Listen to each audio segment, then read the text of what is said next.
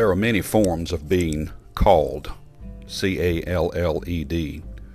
The most obvious one to most of us today is we get a phone call. And so yes, we've been called.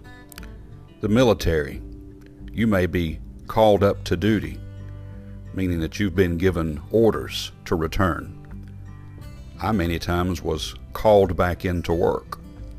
I too had to report for duty, just in a much less fashion than someone being called up to military duty. And yes, as a Christian, you are called by the Savior. You are called to His side. It's not by our own strength that we accept Christ. The flesh does not understand something that we have not seen, yet believe. So it's by the power of the Spirit that we are called to Christ. And once you are called unto salvation, you are then called into service. It's a wonderful call. 1 Corinthians chapter 4, let a man so account of us as of the ministers of Christ and stewards of the mysteries of God.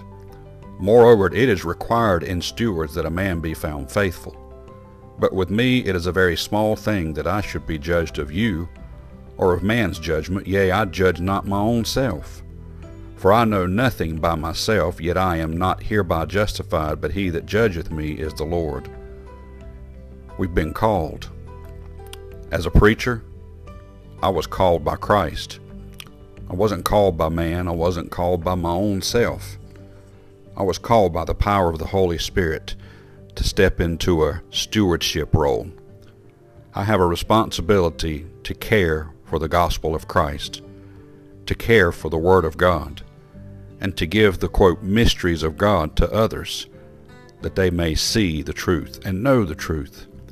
Each one of us, once we have been called by Christ to salvation, are then called into service, to be servants, willing servants, ready to step up and serve the Lord.